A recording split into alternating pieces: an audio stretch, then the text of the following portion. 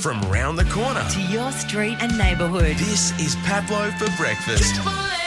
Getting our entertainment news, showbiz man, Jaden Forster back with us once again. Jaden, good morning. Good morning to you, Pablo. Today we start with an interesting curly story from the band Queen that's certainly ruffling a lot of feathers amongst their fans. The reason, or the story that we speak of here, is their decision to quietly remove one of their tracks from the upcoming re-release of their old greatest hits album.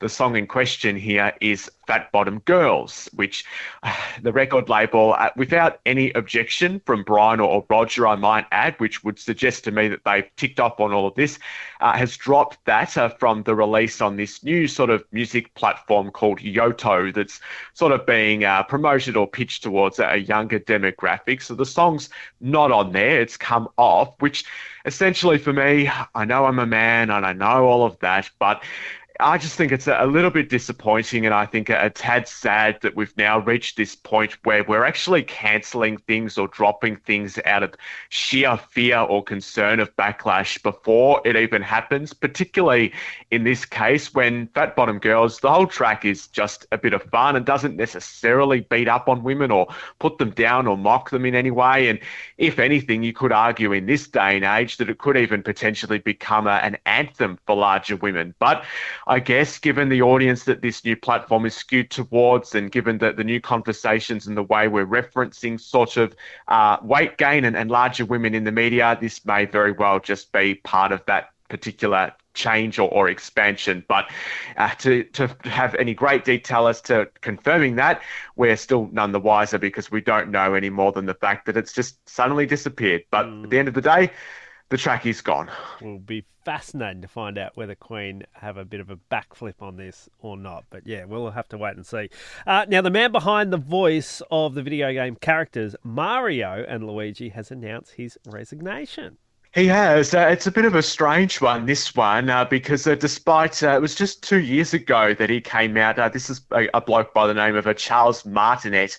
He's been doing those voices for the Nintendo games since the 90s. And 2 years ago, he came out and he said at a fan event over in Canada that he wouldn't be stepping down from the role before he passed away unless he was sort of physically incapable of doing these voices. So he's now stepping down, and Nintendo have announced that this morning, and he's going to be taking on an ambassadorial type role, actually traveling the world, attending those sorts of conventions, doing the voices. So given what he said 2 years ago, it would suggest to me that there is some sort of peculiar reason here that we're not being told. Perhaps maybe the regular gig is just too much, or maybe he just wants to hand the baton over to somebody else.